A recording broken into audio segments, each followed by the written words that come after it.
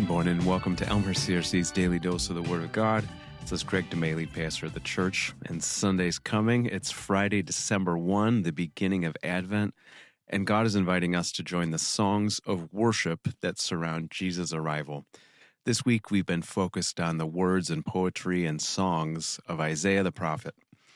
Songs are a form of heightened speech. When we want to make our regular talking more intense, we can up the volume, or we can use poetry, or we can use music, or some combination of all three that heightens our speech.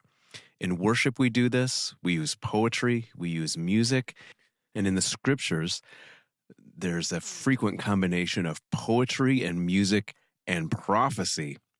Listen to this example from the book of 2 Kings.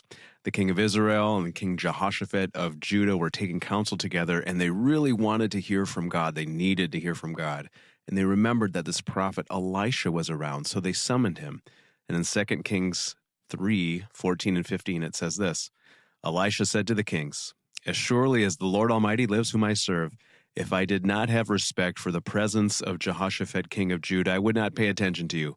But now, bring me a harpist." And while the harpist was playing, the hand of the Lord came upon Elisha, and he prophesied. Wow, music and prophecy. What the world needs right now is some more heightened speech and poetry and prophecy.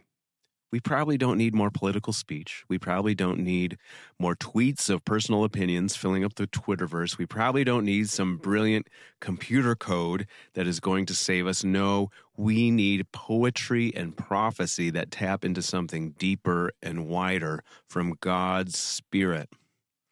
How much ink has been spilled over the past decades trying to make peace between Israel and the Palestinians? How many words shouted and spoken in Hebrew and Arabic and English? Wouldn't it be amazing if someone could find us a prophet now, with or without a harpist or a band or whatever it takes, to tell us a genuine word from the Lord? That's what those kings were seeking 2,500 years ago and what we need now.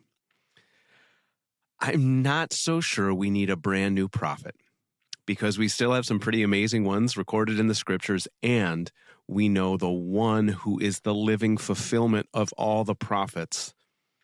With the current Middle Eastern conflict in mind, consider the following prophecy from Isaiah 9.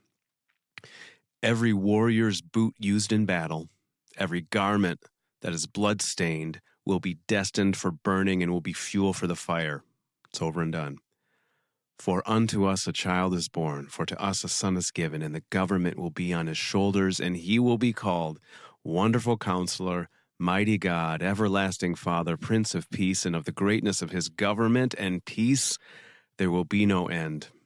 And so we pray, Lord Jesus, come quickly and bring to fulfillment all the promises and prophecies of God. Amen.